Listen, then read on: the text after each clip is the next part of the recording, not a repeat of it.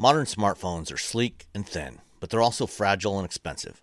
If you're really careful, you may use it until you're ready to upgrade without shattering the glass. But if you look around, you'll see most phones wrapped in a case for protection.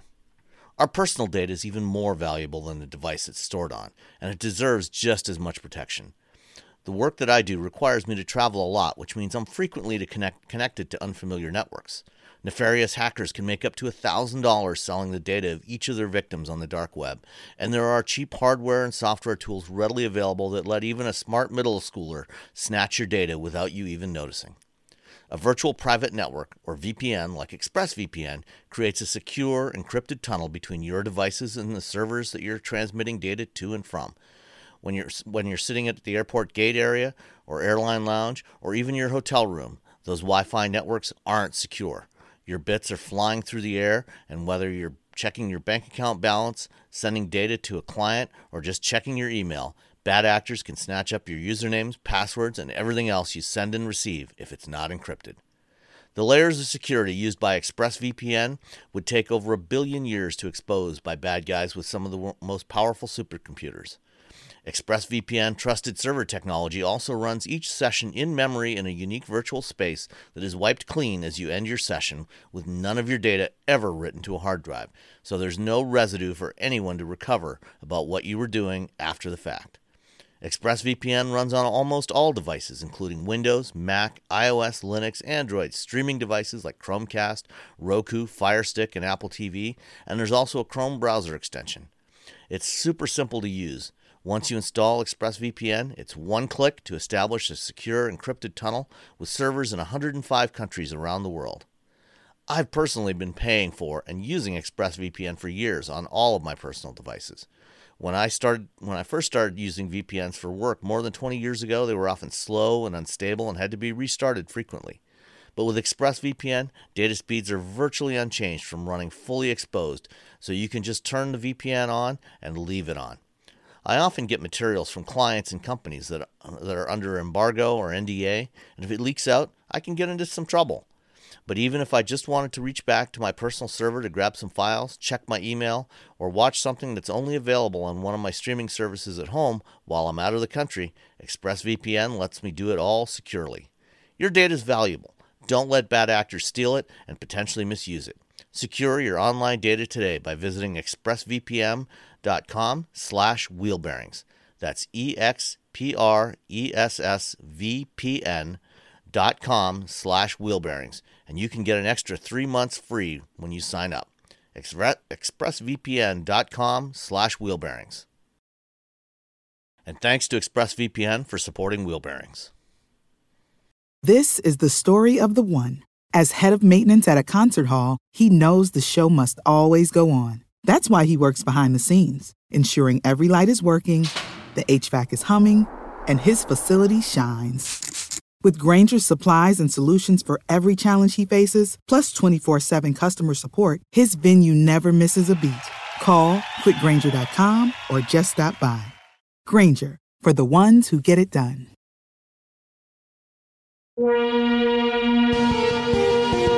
This is Wheel Bearings. I'm Dan Roth. I'm Sam Abu-Al-Samad, and joining us tonight we have a very special guest, the co-host of the Analog Podcast and chief summarizer-in-chief from the Accidental Tech Podcast, Casey Liss. Hello, gentlemen. How are you? Oh, it's great to have you on board with us tonight, Casey. We have a real podcaster. A real podcaster. I don't know about that. Hey, at least you're one that gets paid for it. Yeah, a little bit. I mean, when your show is called the Accidental Tech Podcast, how real and how serious can it really be? Sure. I mean, but there's plenty of silly stuff that gets paid for it too. We do this because the people want us to do it. The people need us. That's what we keep telling ourselves every week. So, right. All right. So, speaking of things we do every week, let's talk about what we are driving.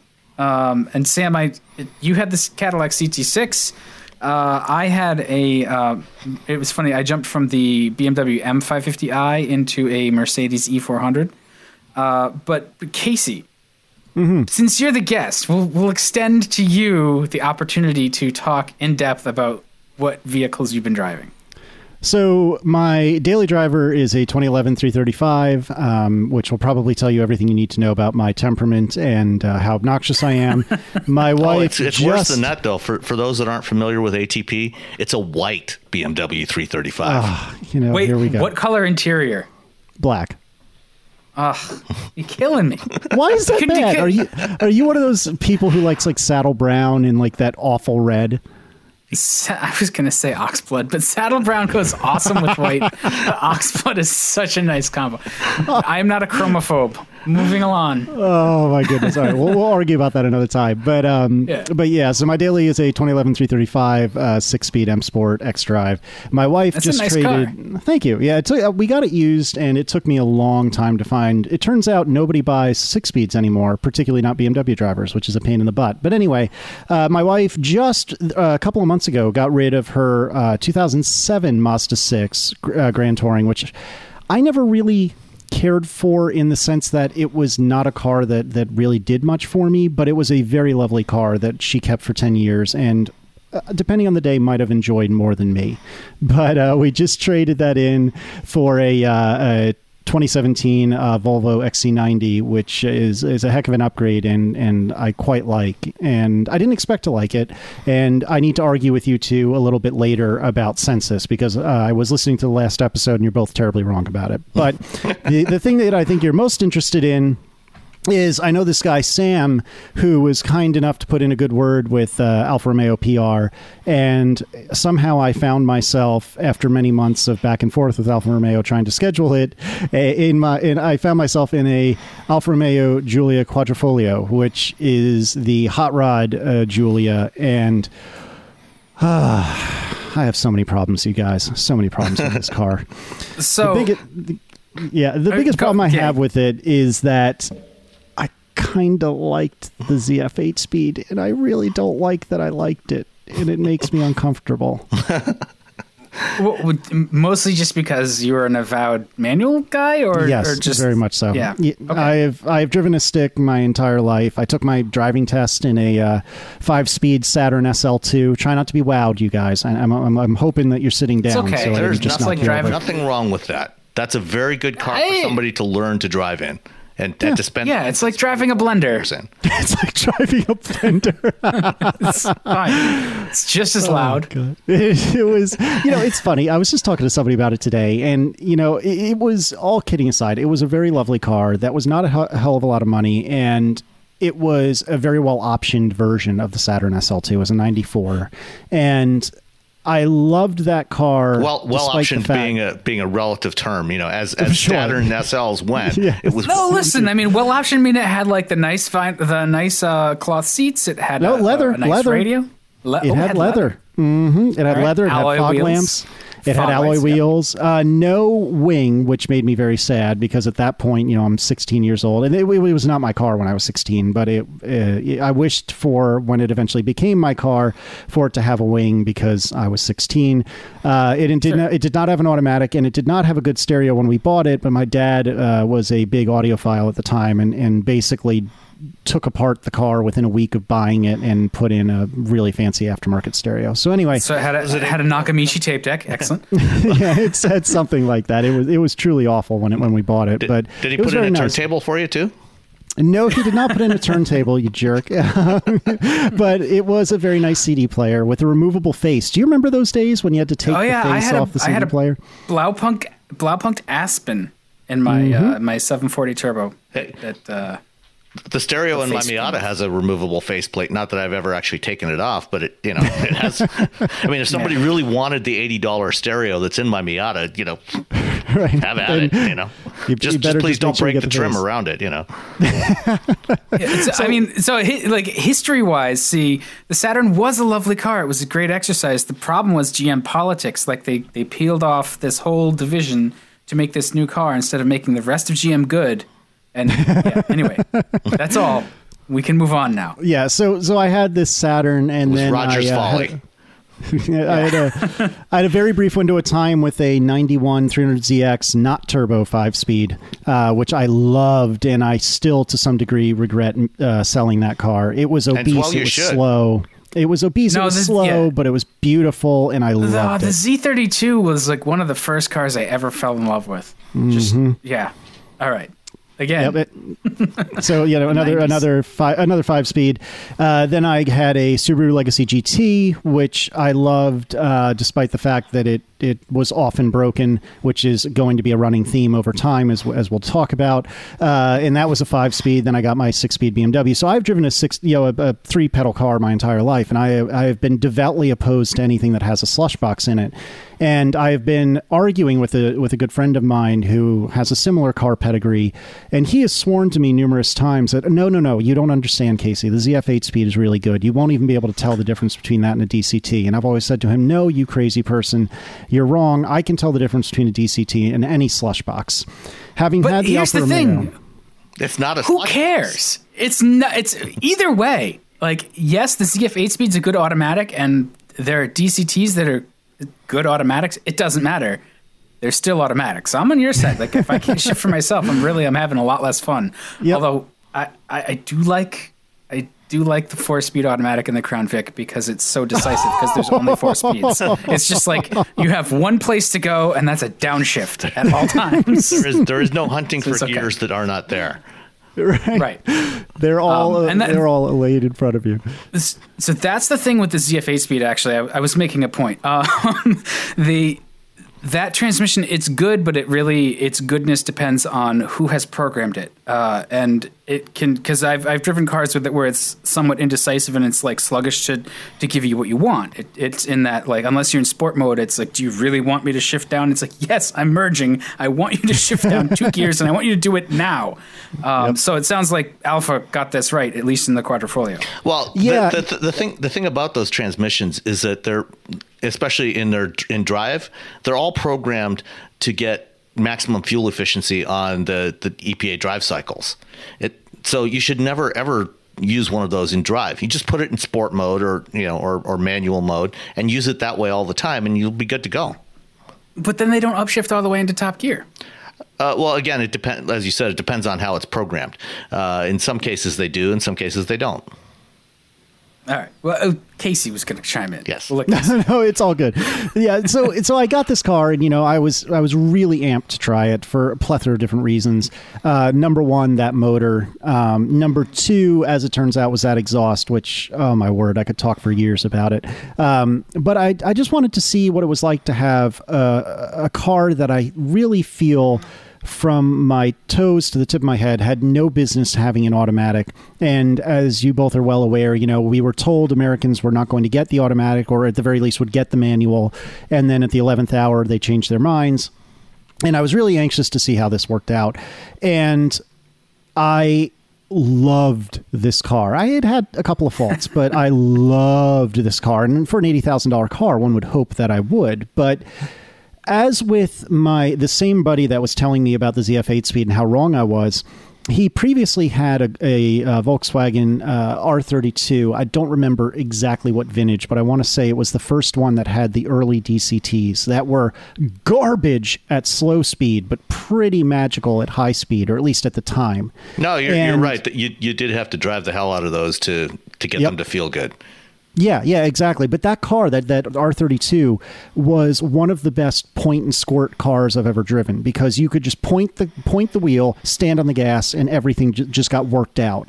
The Giulia was not quite so easy because it's rear-wheel drive. It was the first car I've ever driven where I felt like the tire temperature genuinely made a difference, because in the early morning, when it was a bit chillier by my standards in Richmond, Virginia, when I laid on the gas a bit, regardless of mode, it would end up that I would have some wheel hop, or even maybe get a little teeny fishtail going, which is not entirely unusual for me from the Z32, but it's certainly, I mean, like my BMW is four-wheel or all-wheel drive, I should say. The Subaru that preceded it was all-wheel drive. So it's been about a decade since I've driven a rear-wheel drive car, and I've never really driven a fast rear-wheel drive car. So it was fascinating for me to see the difference in tire temperature, because once they warmed up, it gripped pretty well.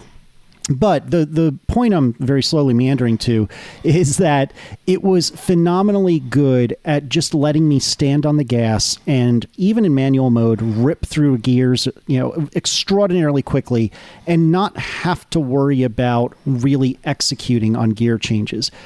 Do I prefer that? No, I don't. But there is something semi-magical about it when you have a decent transmission mated to a 500 plus horsepower motor, especially one that sounds that good. And to go back to what I think Sam had said a second ago, what was striking to me was the difference between the really four different drive modes. So, you have their DNA, which is, what is it, dynamic, natural, and advanced efficiency. Do I have that right? I think so, yeah, something like that. Okay. Something like that. So sure, we'll say yes. Yeah, sure, why not? Close enough. So in dynamic mode, which is as close as you get to race without being in race, the shifts were aggressive. They were late in the good way. It would downshift more aggressively. And I only drove in automatic occasionally. Generally speaking, I was in dynamic and manual mode. But it was a wildly different transmission than advanced efficiency or eco mode, where it would upshift instantly, and it was doggy. I presume it changed the throttle response. It just felt like a slow car. And that's kind of by design, right? Because it is eco mode. But it was such a striking difference between the throttle response and the transmission programming between holy cow, go fast mode and no, I'll take my time, thank you. Yeah, no, that's about right. That's about the way it felt for me too. But that's what it's like. There are so many other cars where the drive modes are a lot more subtle. Maybe not the super eco mode. That one generally does take all of the life out of any car. but some cars have a really subtle distinction between normal and sport. And funny, both the M550i from last week and the E400 this week, they both have selectable drive modes as well. And there is quite a contrast between the modes. And they even, the Mercedes has gone far enough to be like Sport and Sport Plus, and then they both had like individual settings where you could set things. So what's actually nice is when you get something where you can select the sport steering and chassis with the eco throttle response, because you don't always want that like aggressiveness, especially if you're commuting during drive time. You kind of want the thing to just chill out a little bit, but when you get a corner, you also don't want to flop around. So I like that level. And I'm sure that, in an $80,000 sedan like the Giulia, it's pretty much the same thing. You probably have that kind of level of selectability. That car is right within the class of the things I've been driving the last couple of weeks. The weirdest thing to me, and I think this is actually an alpha plot for, I don't know, accolades in the market. They're always sending out the Quadrifoglio. I've seen very few reports about the lower trim Giulia, which is also apparently a pretty good car, but they only send out the Quadrifoglio to get everybody's impression on. What's up with that, Sam? This is what's known as public relations. So you put your best possible message out there and the best possible version of that message, and you try to control the message in such a way that it gives you good press.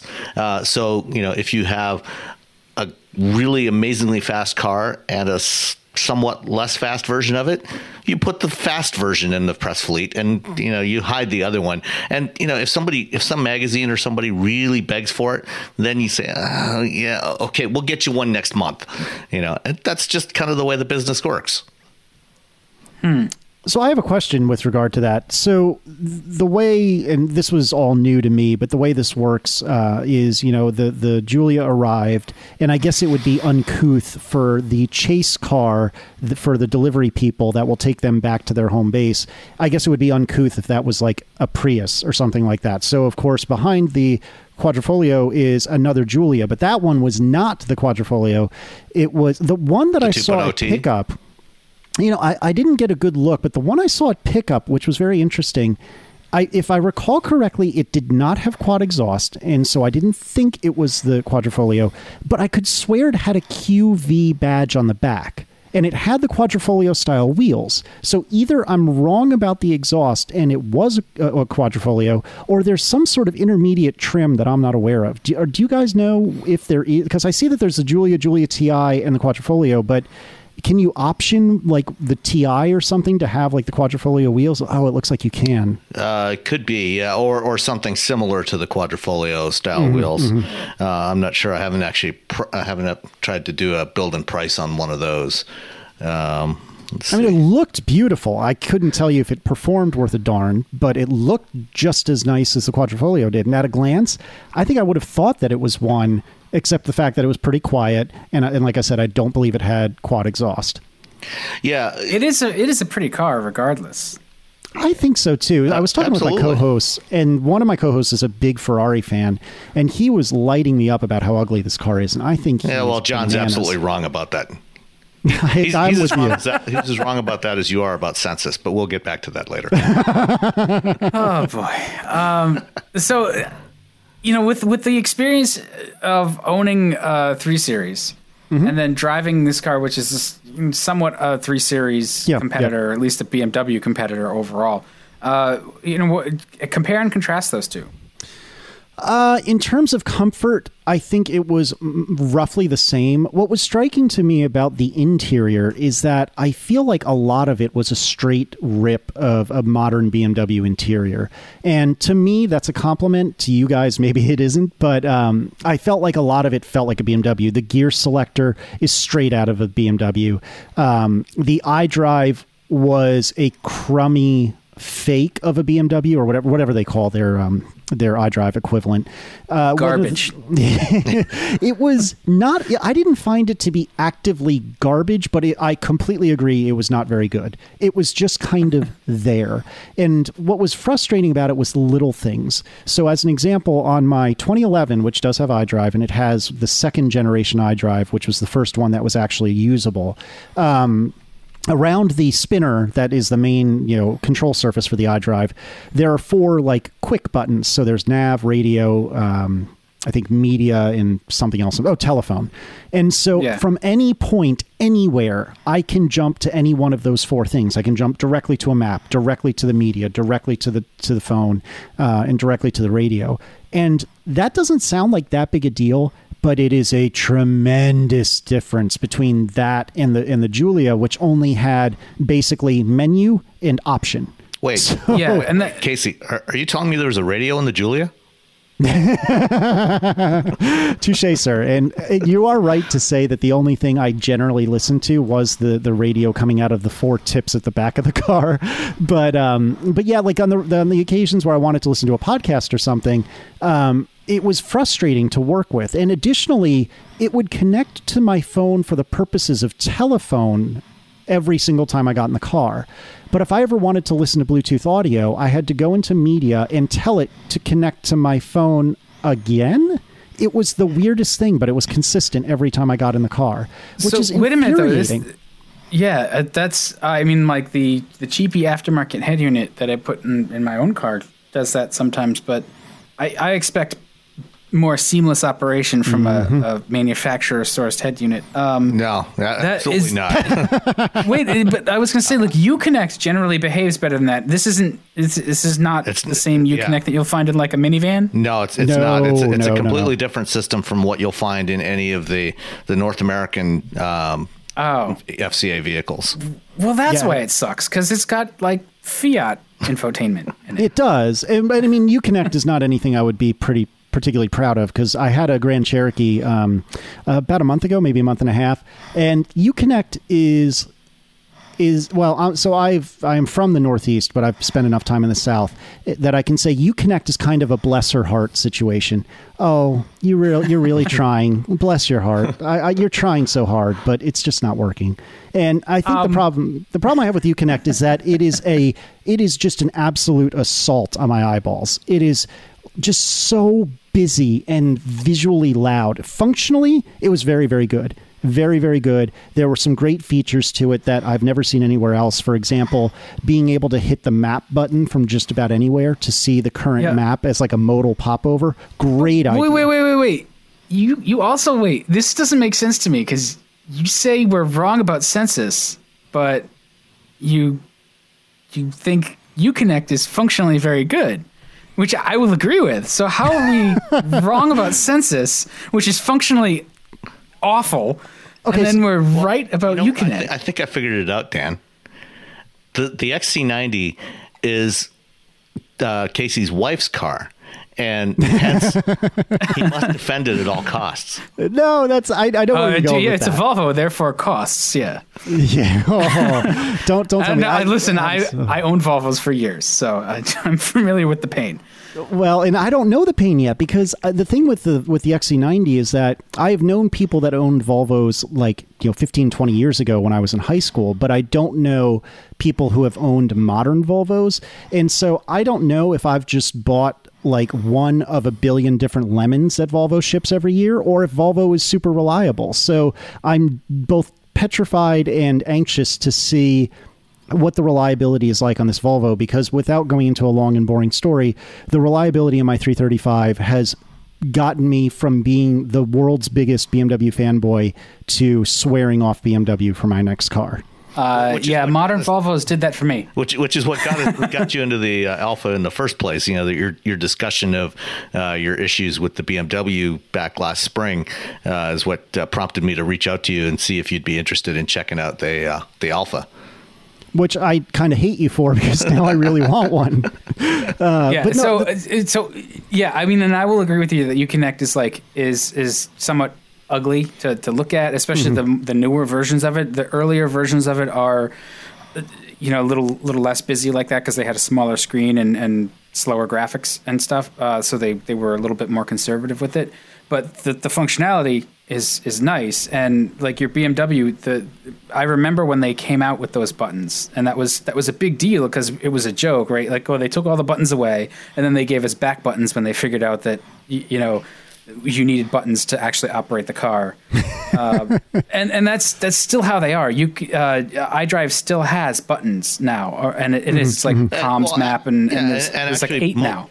For almost all of these systems, from whether it's Audi MMI or Mercedes Command, they've all got that. They've figured out that they need a balance in there somewhere. The rotary control knob works really well for a lot of stuff. But having a few buttons to, get you, as shortcuts basically to get you to certain functions, it also helps a lot. Have you guys and that's what I found. Have you guys driven a modern A4 with like the really, really like a 2018 or newer Audi? Because yes, I have not had particularly pleasurable experiences with MMI from a couple of years ago, but I've understood it to be very different now, and I don't know if that's different better or different worse. No, I absolutely adored the A4. Yeah, like that. If I could afford one, which I can't, I would buy one. Or that good? At least consider leasing. That car's. Yeah, the great. new A4 debuted a completely redesigned version of MMI, Yep. which now actually controls in the right direction when you turn the knob. So thank God, you know exactly what I'm thinking of. When you turn it clockwise, it goes down the menus, and when you turn it counterclockwise, it goes up. Thank God. But what was I just driving? A couple of weeks. Oh, the Mini, the Mini.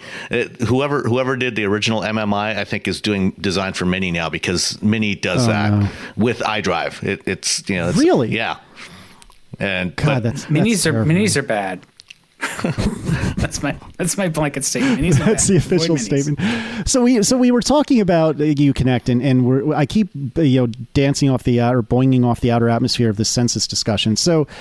I haven't with any regularity driven any sort of really and truly modern car. Like my 2011 BMW is not old by most metrics, but it's not really, really, really new. It's a lot less old than my car. Fair enough. And mine. Okay, so now you're making me feel bad. But the point I'm driving at, fellas, is that I've never driven with any regularity a car with a touchscreen, right? And I still Nothing don't wrong with that. Well, and I agree. I don't particularly care for the touchscreen by and large. And I do think it's kind of silly how big the census display is, but some of that silliness is actually some of its advantage. Have you shown it to Marco? No, he hasn't visited since we bought it. But he has a Tesla Model S. I know, which has a ridiculous screen in it. Right. He has an iMac in his center console. I mean, whatever. But the Census, it is... I feel like the Sensus is not too dissimilar from all of BMW in that I feel like everything about a BMW is extremely opinionated, and if your brain can work in the same way as the BMW designers' brains work, you're in for a treat. And I think actually a lot of this is the same with Apple, and this is kind of where my podcast is from. So I think Apple is hugely opinionated, but if your brain thinks the same way, you are in for a great experience. If, however, you don't like the way Apple thinks or BMW, then you're going to hate every moment of it. And I feel like Sensus is quirky and opinionated. BMW to me is less quirky, but equally opinionated. Sensus is quirky and opinionated, but once I figured out kind of what they're going for, I actually really like it. And I think it's really flexible, and it's not quite as responsive as I would like. I think that's the number one thing I would ding it on, is that especially when starting the car, it takes 13 miles of driving before it actually starts responding to you. I'm exaggerating, of course, but it feels like forever. Only a little. Yeah. Maybe a little, but I think in general it works really well, and I like that you can have multiple things on like the main screen at the same time. There's one like highlighted thing, perhaps a map or your media or whatever, but you have 2 or 3 other things that are in like window shade or like slimline mode, so you can see basic information about them. So as an example, if you have the map up, unless you enlarge it to be full screen, you can still see what radio station you're listening to, or what podcast you're listening to, or what track you're listening to. And I like that it can kind of lightly multitask in that regard. Okay. So those are definite like high points for a Sensus. Mm-hmm. My biggest issue with it, I think, is that it's a giant touch screen that you cannot operate without looking at it. And one of the things was great about Volvo ergonomics for decades, because I owned a 240, I owned more than one 740, I owned a pair of S60s. All of those cars had very clear ergonomics. You could operate without looking at the controls directly. So you could keep your eyes on the road and you knew where things were. You could see enough in your periphery where you cannot do that with Sensus. There's no feedback. The touch targets, from what I recall, seem to be big enough, and they do still follow the conventions. So if you want want to adjust the heater, you have that sort of human body kind of skeuomorphic thing where you can click on feet, head, whatever.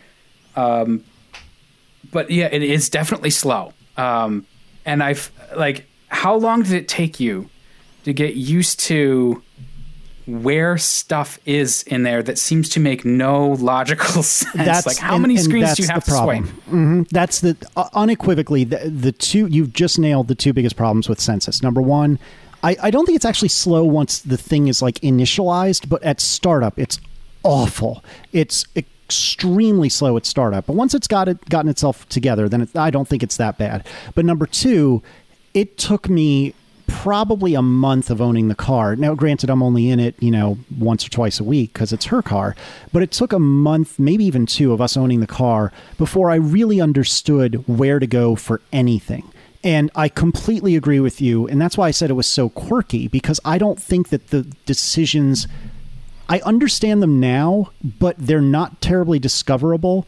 And that's an understatement. It's just an odd arrangement. It's just a very odd arrangement, because the main screen you're on is considered to be the center screen, if you will. So think of it like I'm used to Apple stuff. So think of it like, imagine if when you opened your phone, the home screen you land on by default is not the leftmost one. It's actually the center one. So you can swipe from right to left to get like a settings kind of pane. Well, it's not really settings. It's what is over there. It's all sorts of miscellaneous junk that you don't usually touch. Right. And then from the center, from the main screen, you swipe left to right to get to like the backup camera and start, stop, on, off, and all of those other things. So I completely agree with you, Dan, that it is, or both of you guys, that discoverability is crappy. The speed is crappy at first and then not so bad after. But I do think once you can get your mind programmed to understand it, which is indicative of a bad design to start, for sure. But once you can get your mind around it, I actually think it works pretty darn well.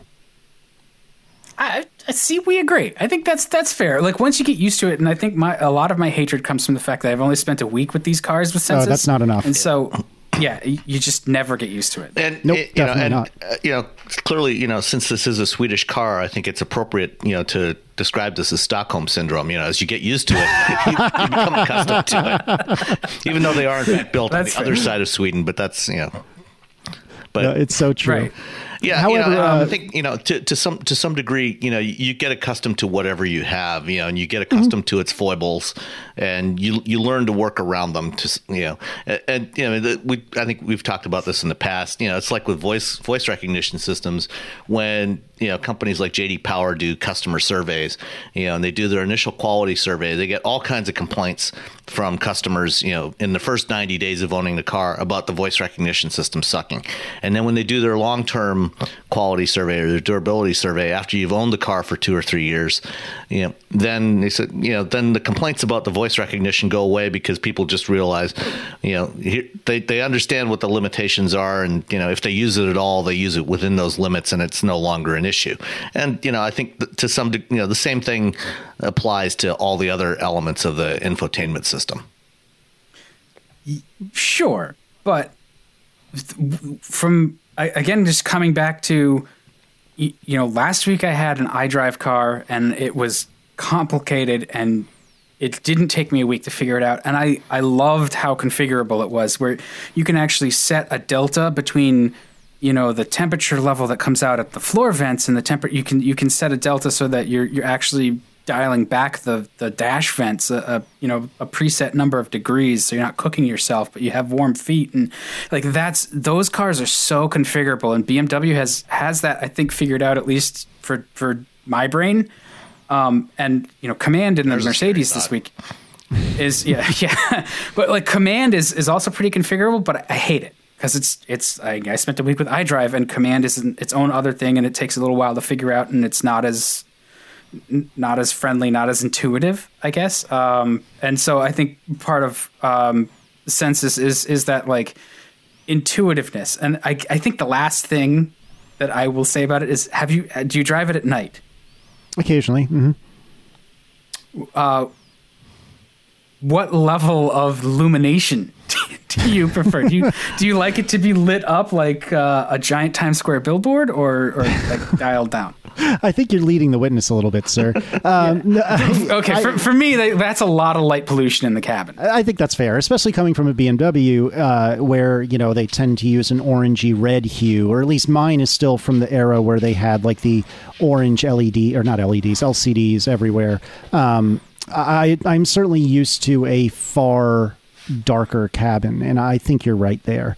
But I don't know. I think all in all, it's quirky for sure, which I think to some degree means, like you guys had said, it's Swedish. But I don't think it's Volvo, and I don't think it's that terribly bad at all.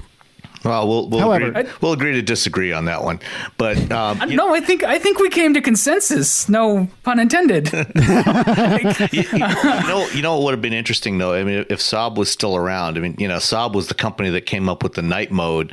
On on some of their final few models of cars, where you could press a button and it would turn off everything but the speedometer and the tach. Yeah. Mm-hmm. So you had no light pollution when you're driving at night, and I would be curious to see what Saab designers, if they were putting together a car in 2017, what they would come up with for an infotainment system. If it was an independent company that wasn't part of GM, like it was in its final years, and not part of some other company where it had to share the hardware. If they just had the freedom to do what Saab designers always did, and that's quirky. I'd love to see what they would do these days. Yeah, I can agree with that. The one thing, though, that I will say that is utter garbage about her car is the pilot assist program, which is what they call the auto driving, self-driving, whatever. Partially automated.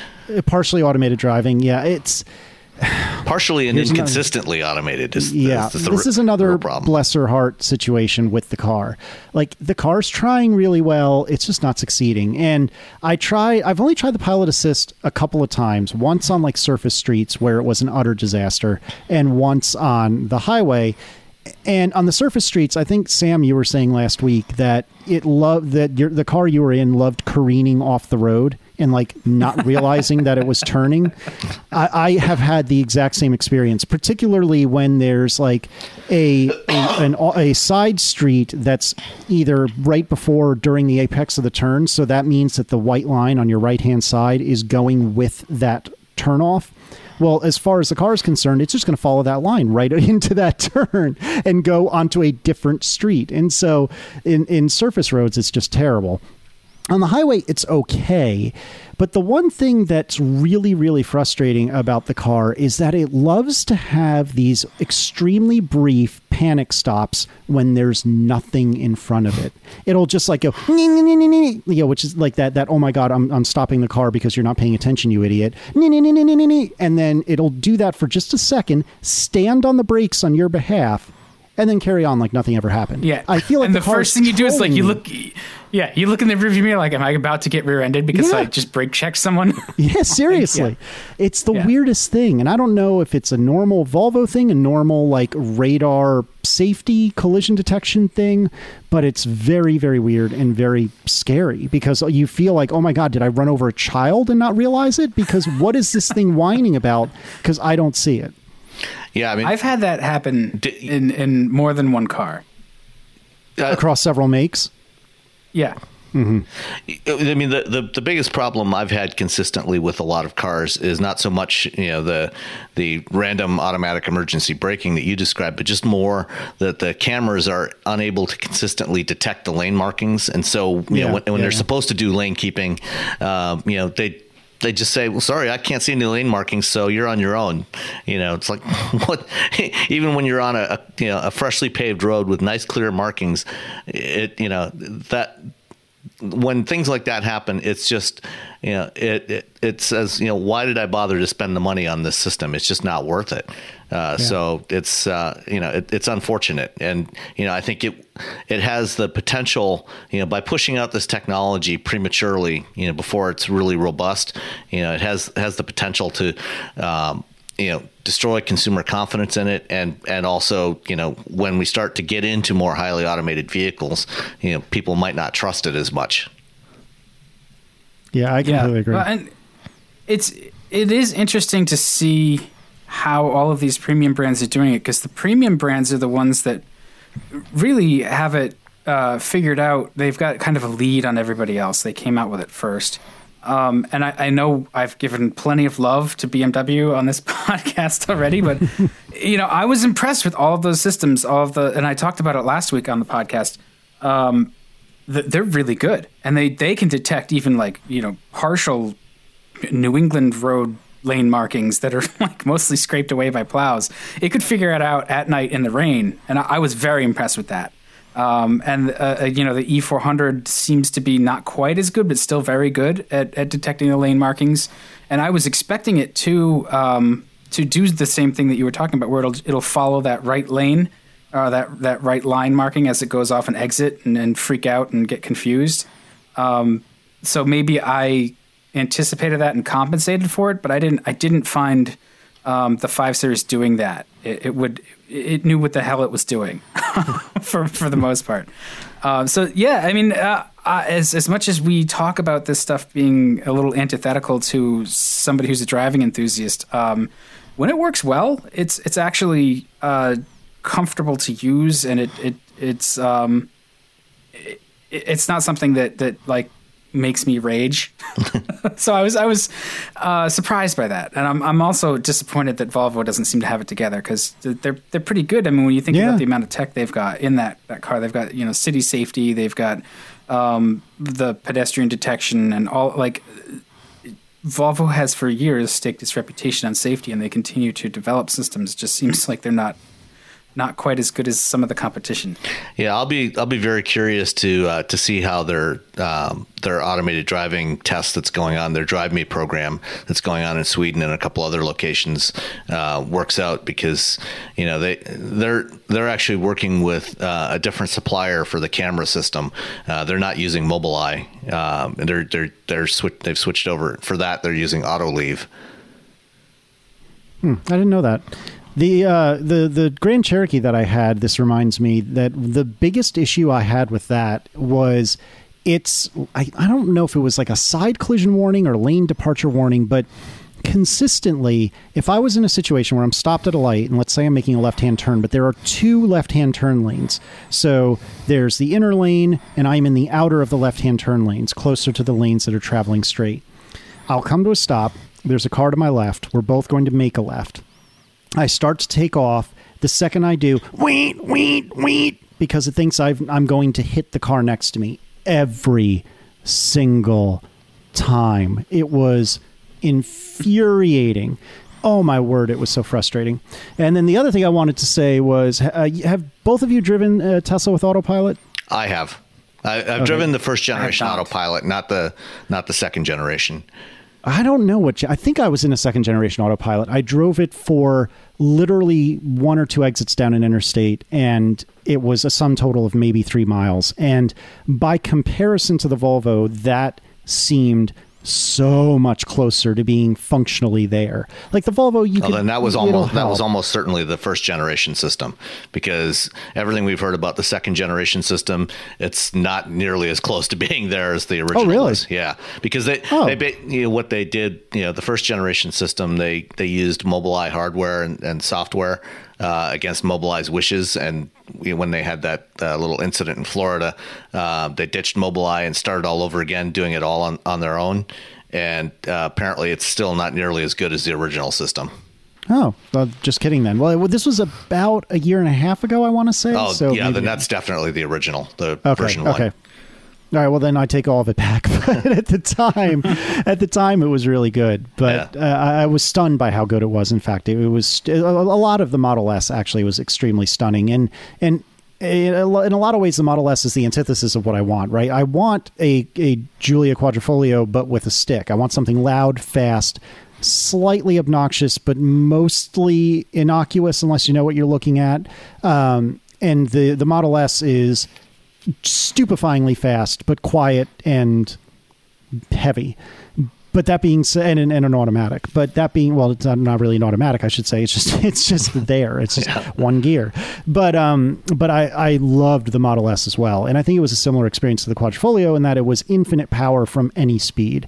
And I actually described to my friend who has the Model S, when he was asking about the Alfa Romeo, well, what is it like? And I said, well, it's kind of like your Model S, but it sounds way better. And I think that's a pretty solid summary of the Alfa Romeo. But what I haven't driven in a long time is a Cadillac. And before I bought the BMW, I very nearly, and I think I would have if I had the money, bought a CTS-V 6-speed, because at the time you were starting to be able to find the supercharged ones that were not affordable, but they were coming into the realm of affordable. And I didn't buy one because it was still unaffordable. But what is a modern Cadillac like, Sam? Is it good, or is it a complete dumpster? They're outstanding cars. In fact, the previous generation CTS-V that I think that you're probably referring to that's one of my all-time favorites. I mean, I loved driving that car. I did as well. The powertrain in that thing was just amazing. And unlike the Quadrifoglio, it was available with a 6-speed manual transmission, even in a station wagon. But it was also very good with the. It was very good with the automatic. Yeah, if I recall. Yeah, no, the auto was good too. But you could get the 6-speed manual transmission station wagon, which was just phenomenal. But not attractive. It was phenomenal, but not attractive. I liked it. Not from the back. I liked it as well. Yeah. Not from the back, you guys. Oh, Come on. The wagon, you mean? Yeah. Yeah, I mean, it's a thing. Yeah. You have to. So we should clarify. It's a car journalist thing. Car journalist. Yeah, it's a car. So I much prefer the sedan. To be a real car journalist, Casey, you're going to have to learn to love station wagons. No, I don't have a problem with station wagons. I just think that CTS-V was a particularly ugly car when seen directly from the back. From any other angle, it was okay. But from the back directly, and I actually think in a similar way, the E400 that you were talking about, Dan, I just do not like Mercedes hindquarters, and I haven't for a while. I like their obsession with the shooting brake look. I just don't care for it. The same, I think, a similar problem with the BMW 4 Series. It's really, really good until you get to about halfway through the rear wheel, and then it all takes a turn for the worse. Well, anyway, we get digressed. Yeah. Well, I was driving a Cadillac last week, but not a CTS-V. In fact, it's in a way almost kind of the antithesis of the CTS-V because it was the CT6 plug-in hybrid. So the CT6 is Cadillac's big sedan, and driven a couple of them now, a couple of different versions of it. Most recently, about a month ago, I did a road trip in the version with Super Cruise. But this one was the plug-in hybrid, which is actually, believe it or not, built in China and imported from China because it's mostly for the Chinese market. But that's why they're building them over there.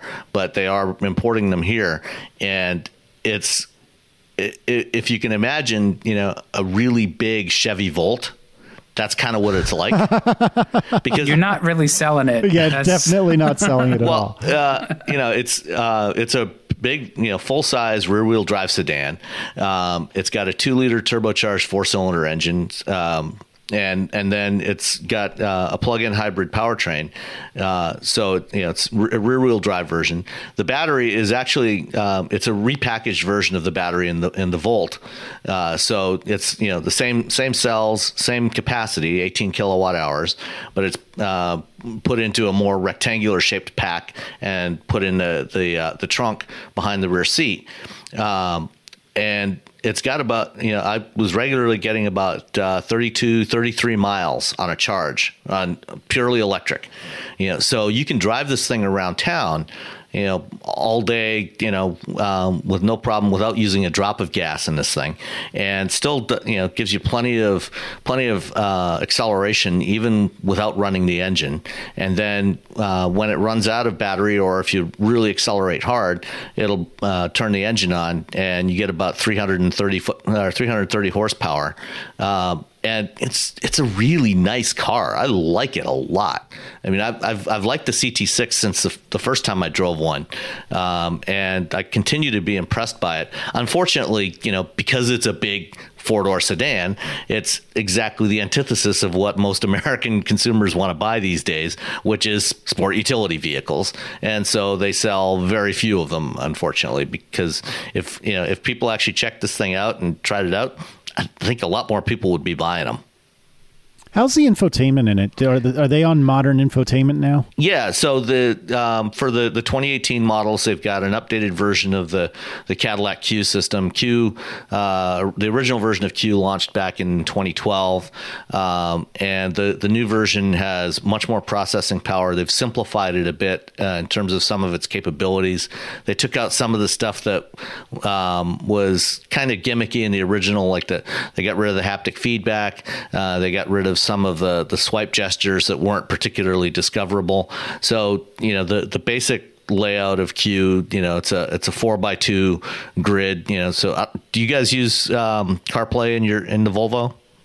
Occasionally. Yeah. And what's funny about it is one of my favorite features of having CarPlay in the Volvo is that we only paired Erin's phone, my wife's phone, with the car, but I can take my phone and plug it in and use it for CarPlay without interrupting, I guess actually, I don't know if it would disconnect the Bluetooth, but without having to have this situation where every time my phone enters the car is confused over which phone to connect to. Does that make sense? Mm-hmm. So I can plug it in and use it for CarPlay briefly, and then I unplug it, and then everything is back to being strictly Erin, which is a really nice touch. But to more directly answer your question, we use it on occasion, but not generally. Okay. Well, the Cadillac CUE, it's got a similar kind of, grid layout of the icons to get you into the basic functions. It's a much simpler system than Sensus, in terms of its UI.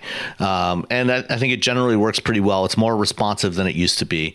And then on top of that, it does have support for CarPlay and Android Auto, just as Sensus does. It's got wireless phone charging, so you can put your new iPhone 10, put it down on the thing there, and it'll charge with Qi charging. And it also has support for the PMA standard, but there aren't any phones that actually have that built in. So I'm sure it's only a matter of time before GM dumps that part of the functionality. But the infotainment system's good. No real complaints with it. When you're using, I use Android Auto. Occasionally test with CarPlay just to try things out. But I use Android Auto, and so when you press the voice button on the steering wheel, or you just say, "Okay, Google," it automatically pops. Unless my phone just did, it automatically pops up and does what you want it to do, and it works really well. I always try out the stock infotainment systems to see how they perform, but then inevitably I ended up going back to Android Auto because it's got all my stuff. It's got Pocket Casts on there because Marco doesn't do Android versions of anything. And so it, I think it works really well, and the car, is, for a big luxury sedan, it still handles really well, especially considering its size. But, it for its size, it's not, it's actually a relatively light car for its size. The base CT6 is only about, I think, a little more than 3,600 pounds, which is, I think, about 1,000 pounds less than your XC90. No, I'm serious. I think you're right. And you get the 32 miles of electric driving range, and then even when it's running in hybrid mode beyond that, it still gets about 45 miles per gallon overall. So, it's really hard to complain about anything about this car. If you like a big comfy sedan that still feels relatively nimble. It's not a sports sedan like the M550, but at least not in this form. But it has more than adequate performance, and I think it's a very handsome looking car too. I hear what you're saying, but I'm looking at the build and configure page, build your own page on Cadillac.com, and I see net price $76,090. Just earlier today, I configured a Giulia as the one I tested, and that was $79 and change. Why on earth would one spend $76,000 on the CT6 plug-in and not spend $3,000 more on the Giulia Quadrifoglio unless you were really concerned about gas prices? Oh, those are two different. I know they are, but come on. It's completely. I totally agree with you. For myself, if I was going to spend $80,000 on a car, I would buy the Giulia over the CT6. No question about it. Yeah, I would as well. But I would as well. But those are two different. I'm not the desires audience for this car. But sure. when I try out these cars, I try to I look at it from what I like, but I also try to consider the perspective of who is the audience for this car, and is the target audience going to like this car? And I think somebody that wants something that's a nice clean design, that's not overwrought, that's a very it's modern. I think it's modern looking, but not overdone in some respects, that handles reasonably well, is extremely roomy, has very nicely finished interior, that wants a luxury sedan, and wants decent performance, but not is not looking for a four-door race car. For that customer, I think this is an excellent choice.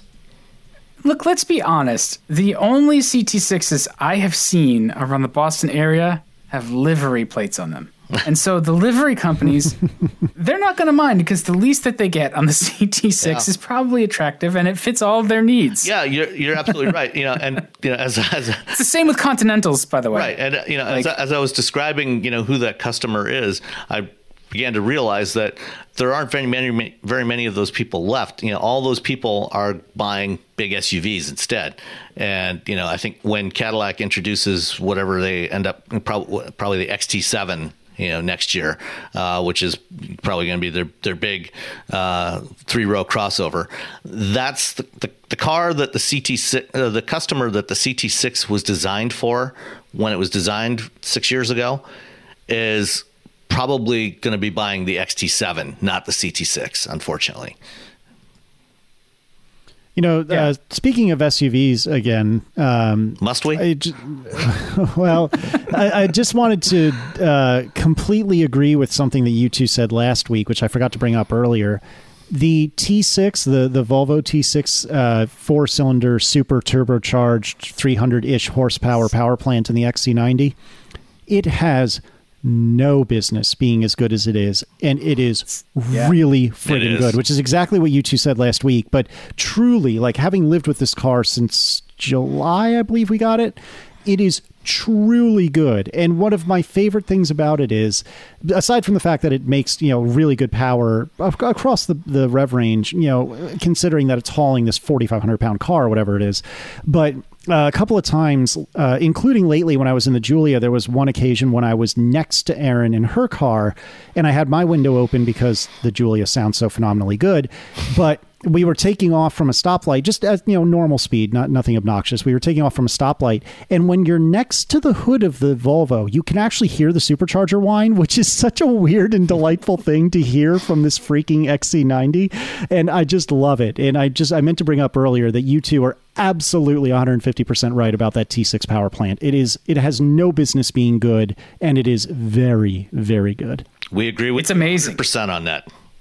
It's amazing. And Volvo, like, for years has done turbos, and they've done turbos really well, to the point where they're, reliable. They're generally not any issue. The biggest issues I had with my last turbos in that sense were, the oil seals on the turbo oil return line would leak. And, like, that's normal. That's kind of a wear item. With the supercharger in the mix, I don't know what reliability is like. Man, that is a great engine. And superchargers are just the best because they're so responsive. They're just like an amplifier. And it's just like... well put. You don't have to wait for turbo lag, and they've got everything managed with the electronics that it's just... it feels very linear. So, I'm impressed with that one. And I don't think we need to talk about the E400 this week any more than we did. I know we haven't really actually gotten to any other topics because we've gone here and there, and that's okay. We've covered a lot of ground. So I figured we'll just tee that one up for next week, and we can talk about it the next time around. But Sam, you had it out last week, or I guess earlier this week. Yeah. You were out in San Francisco. Did you get to, what is it, the House of Prime Rib or Prime Rib House? Good. I did not make it there. Sam, come on, man. It's so good. I got into San Francisco on Sunday afternoon, and did you know that there is like literally nothing open in downtown San Francisco, or like in the financial district? I thought you were going to say there's literally nothing worth going to San Francisco for. Well, there is that too. Okay. I actually kind of like San Francisco, but I mean, I kid.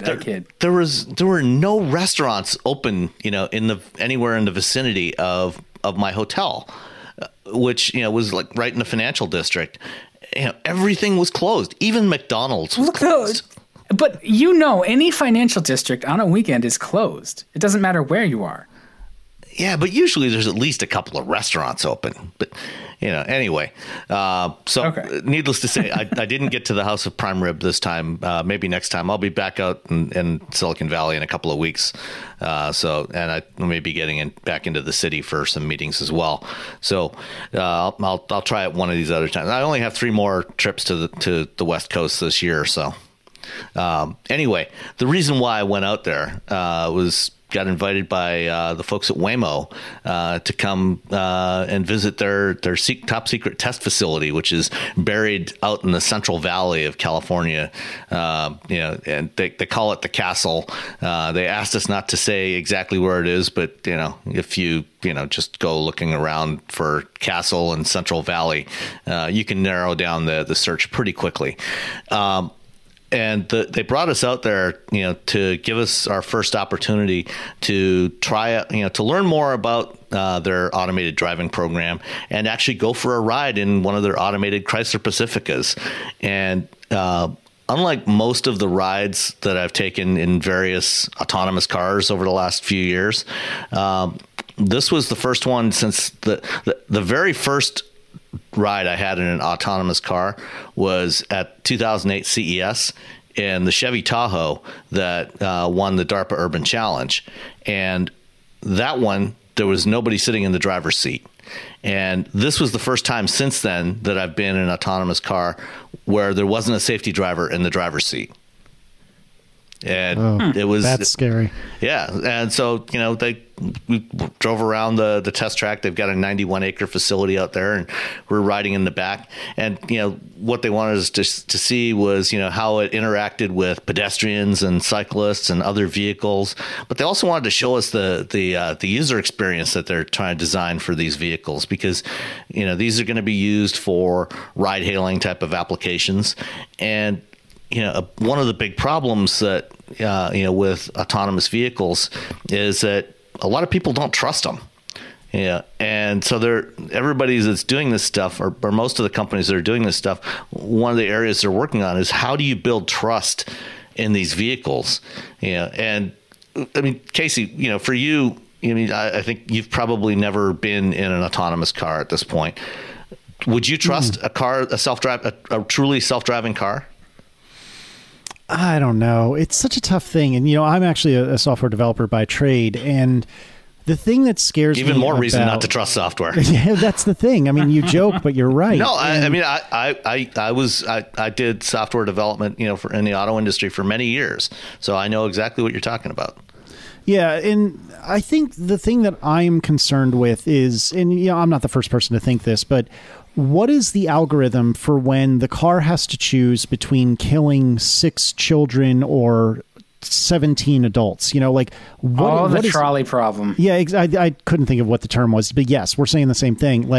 What is the programming for that, and how does that work? And I don't know what I would do in that situation, to be completely honest with you, but it concerns me, those sorts of events. And also it concerns me, again, Aaron's Volvo is panic stopping because a leaf has flown by.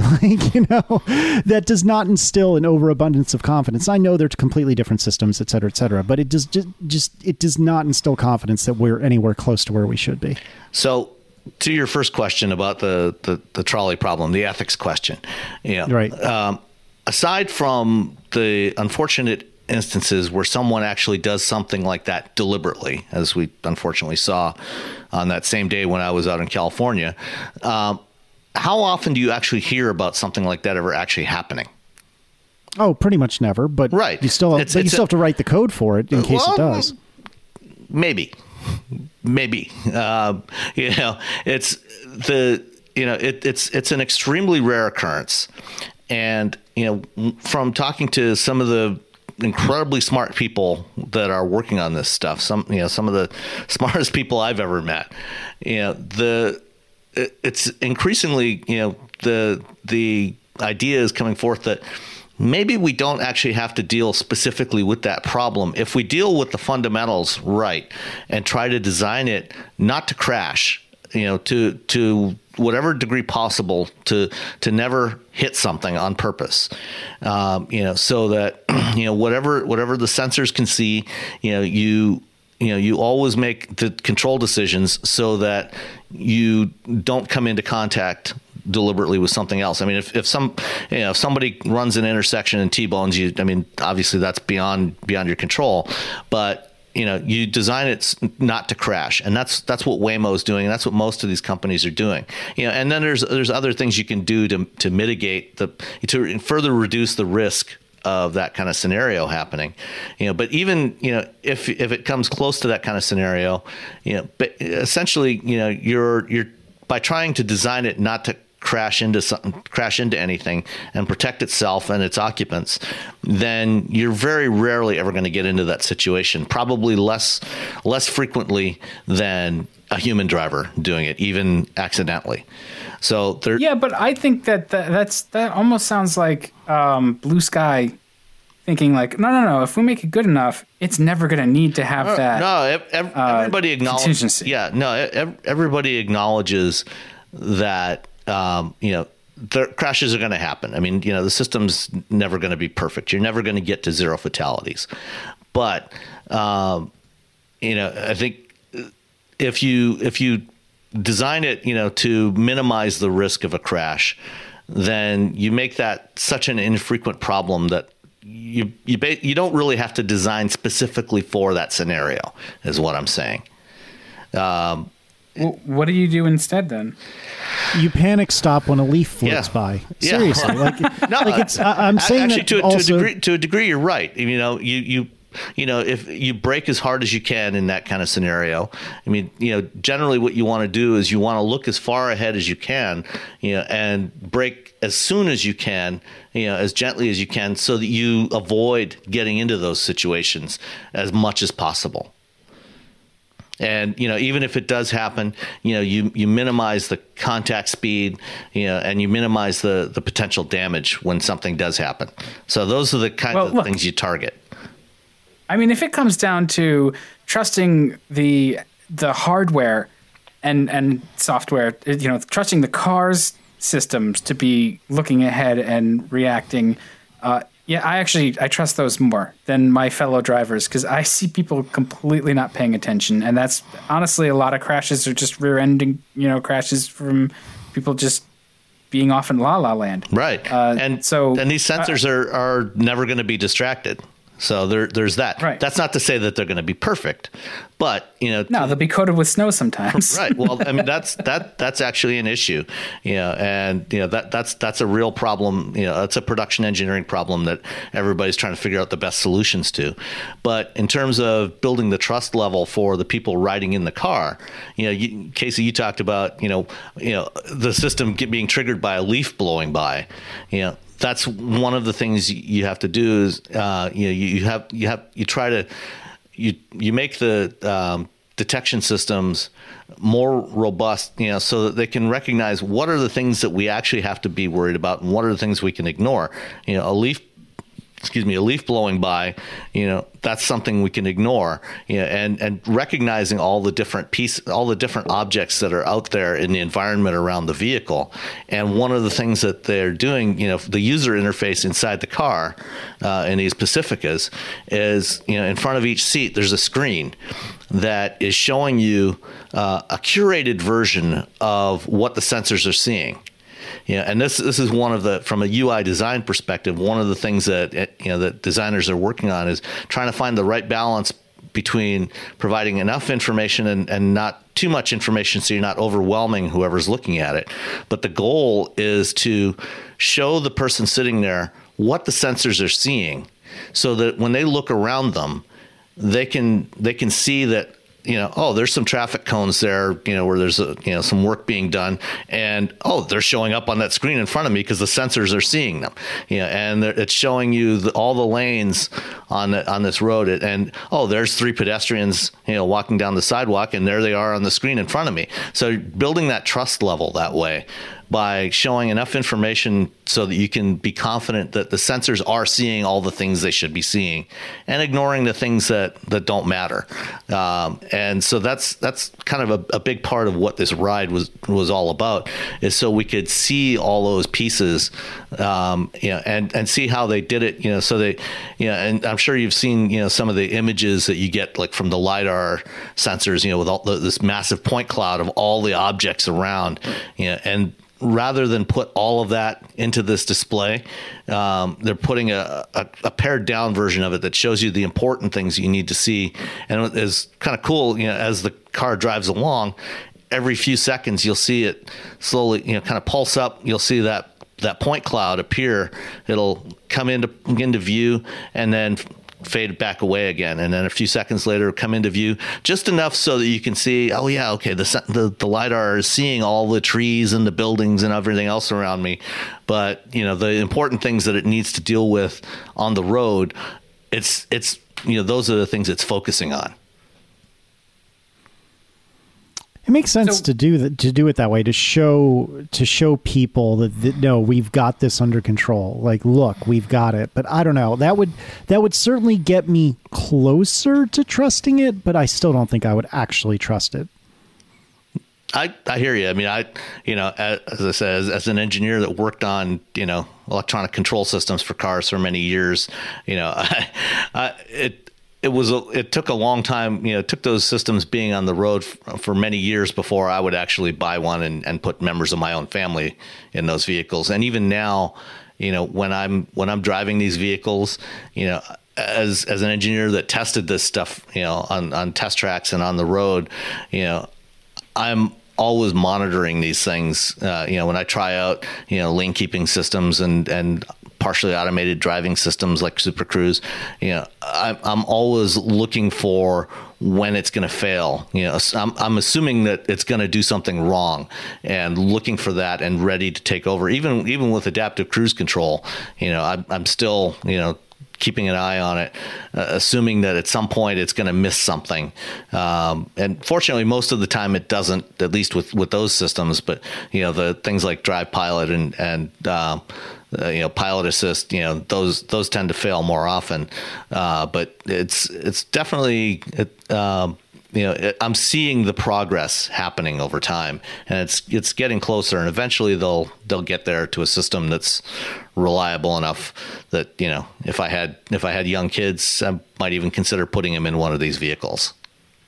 Yeah, so I guess that was my question. Was I would have no problem, especially in the situation you described where you're on like a 90-something acre facility and nothing's really going to go awry.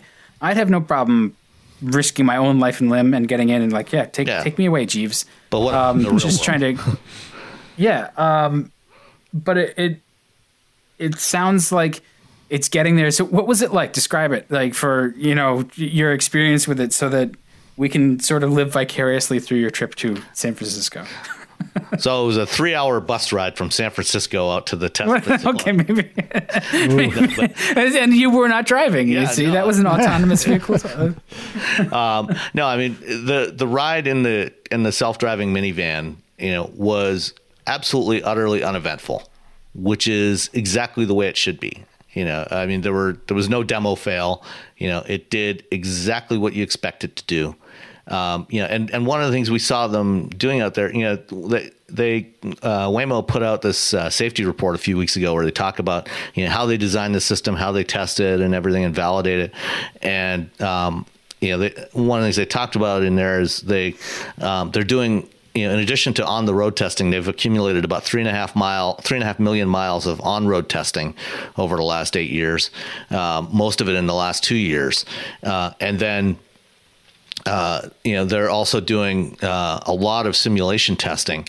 And right now they're accumulating about 10 million miles a day of simulation testing. They did about 2.5 billion miles of simulation tests in 2016, and they're adding another 10 million miles a day now. But they're still doing a lot of real world testing, both out in the world, but also on the track, taking scenarios that they've seen that may challenge the system, and they're replicating those on the road and putting little variations into it to see how it behaves. And they demoed some of those for us. Like they showed one situation where a car, the minivan was coming around a curve, in what would be a residential neighborhood, maybe coming into a cul-de-sac or something, and a car was backing out of the driveway, and so it had to detect that. But then the second run they did, they had a car parked on the street just before the driveway that the other car was backing out of. So it was blocking the view of the other car. So we got to see the difference in response of the van, as it had different variations of the same scenario.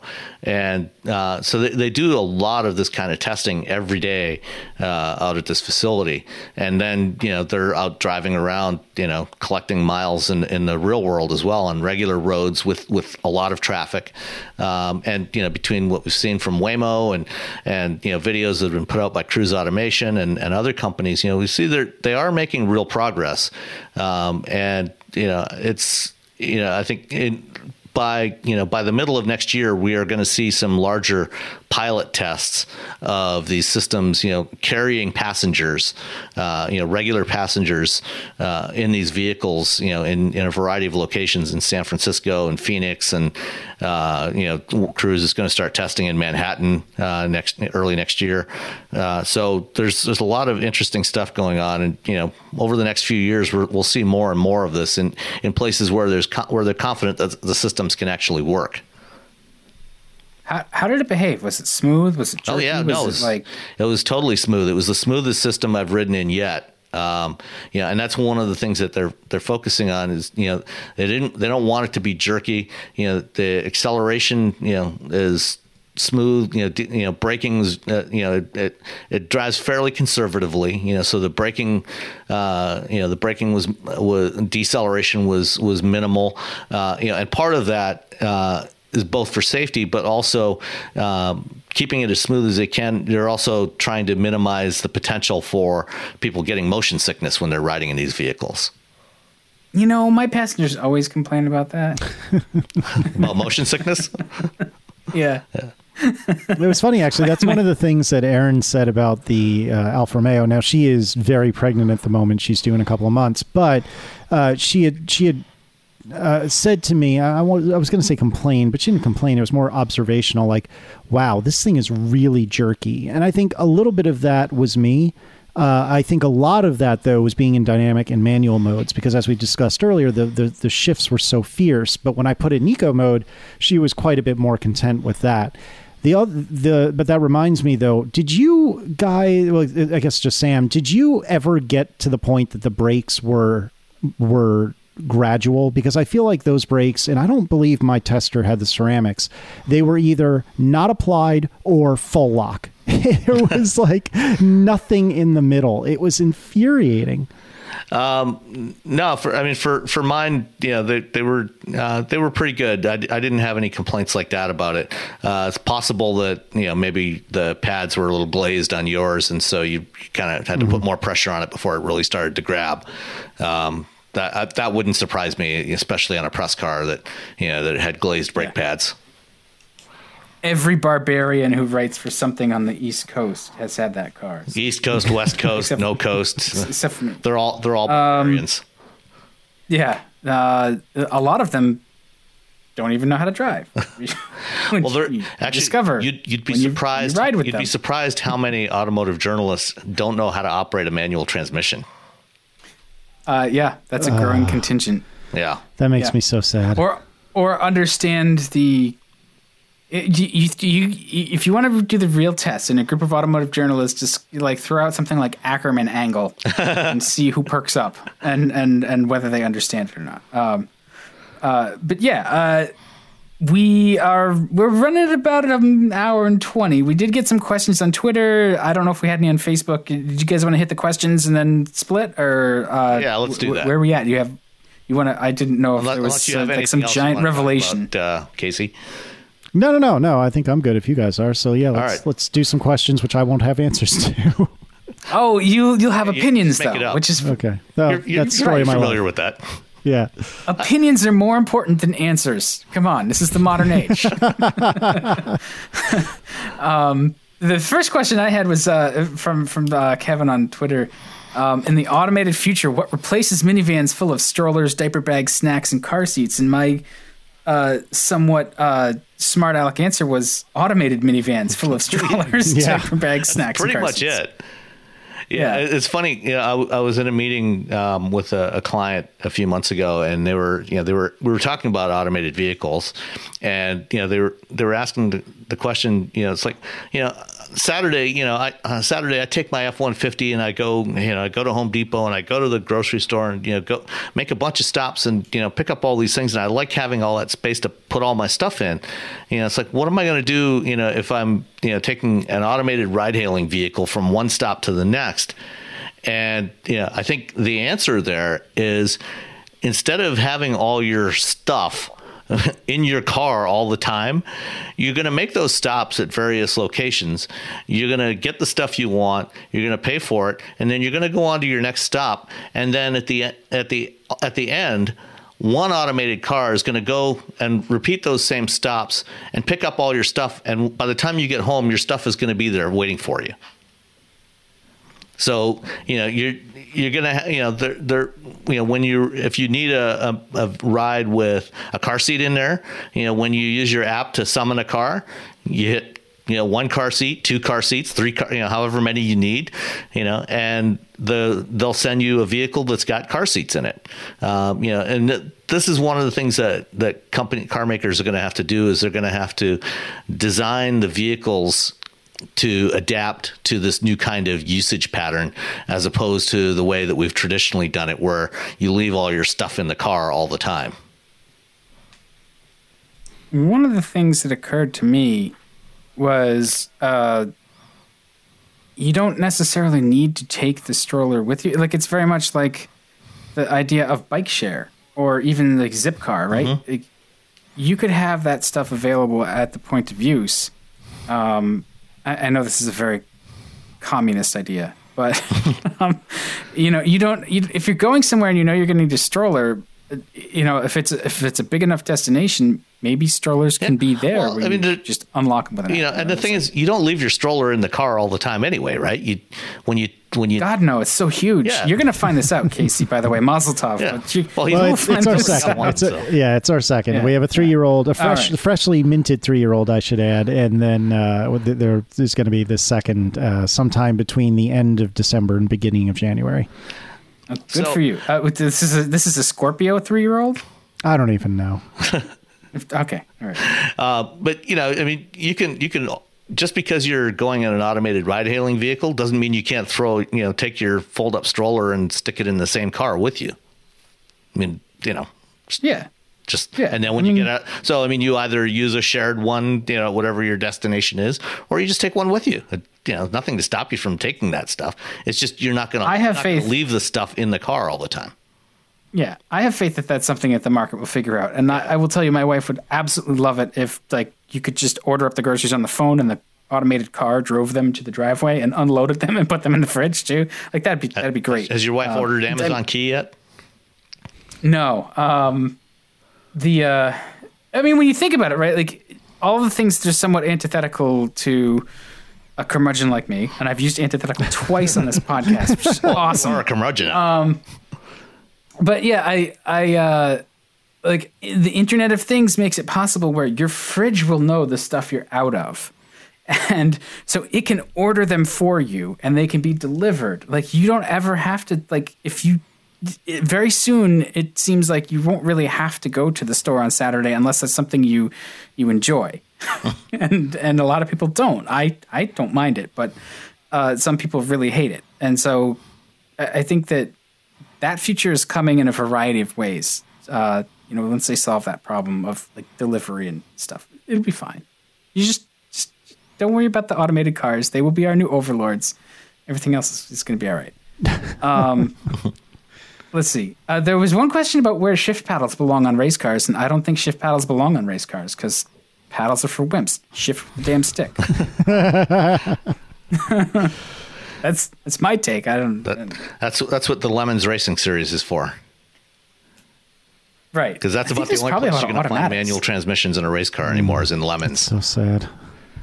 Are you familiar with Lemons, Casey? That's the thing that you bring like a true piece of garbage, but then race like a Le Mans style long race with it. Is that right? Yeah, basically the main rule is that the cars cannot cost more than $500.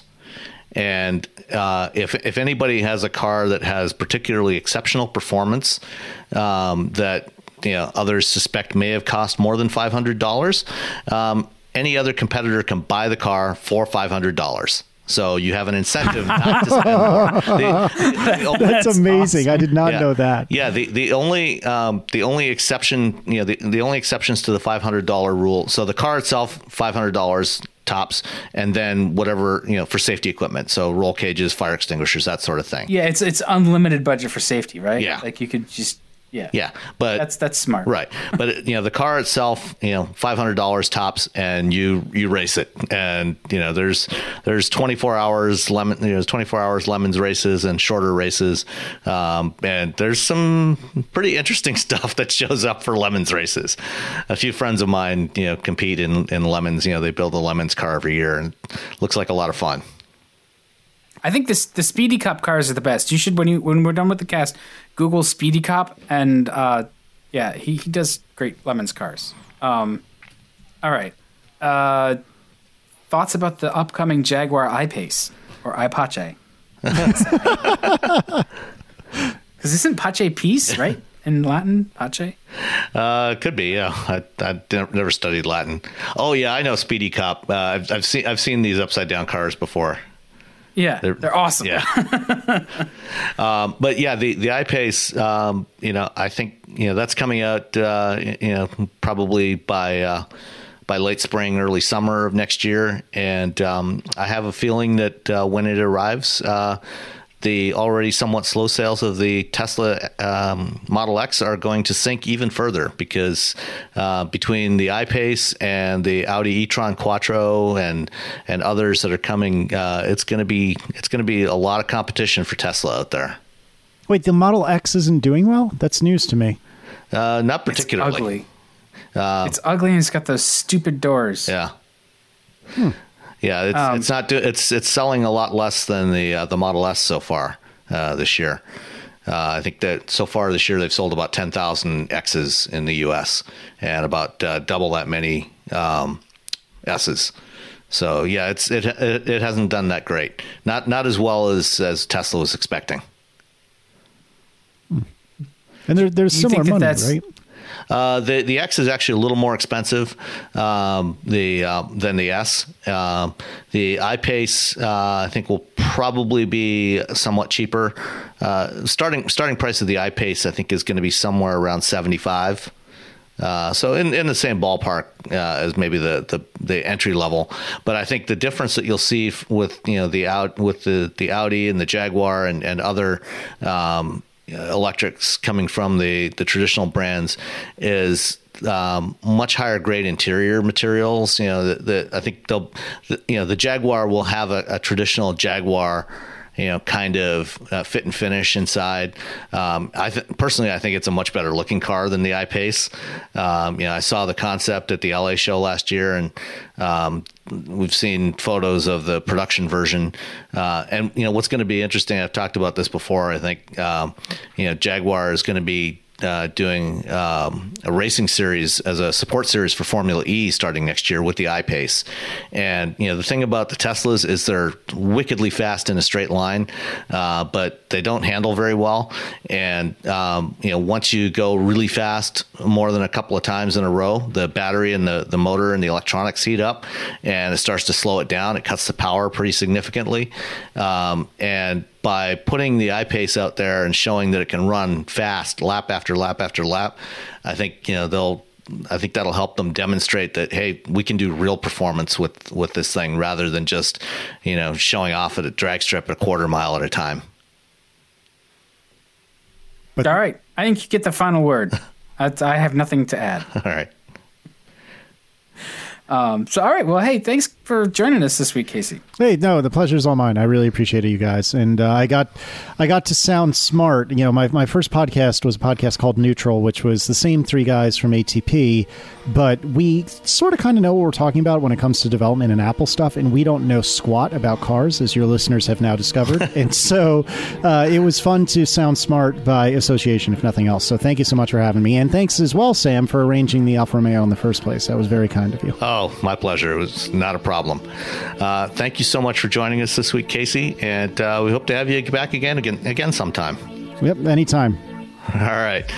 Well, in the meantime, people can hit us up on Twitter. We're WheelBearingsCast. The only vowel is the A in cast. We are wheelbearingscast@gmail.com. You know where else to find me and Sam as well. So we will see everybody next week. All right. See ya.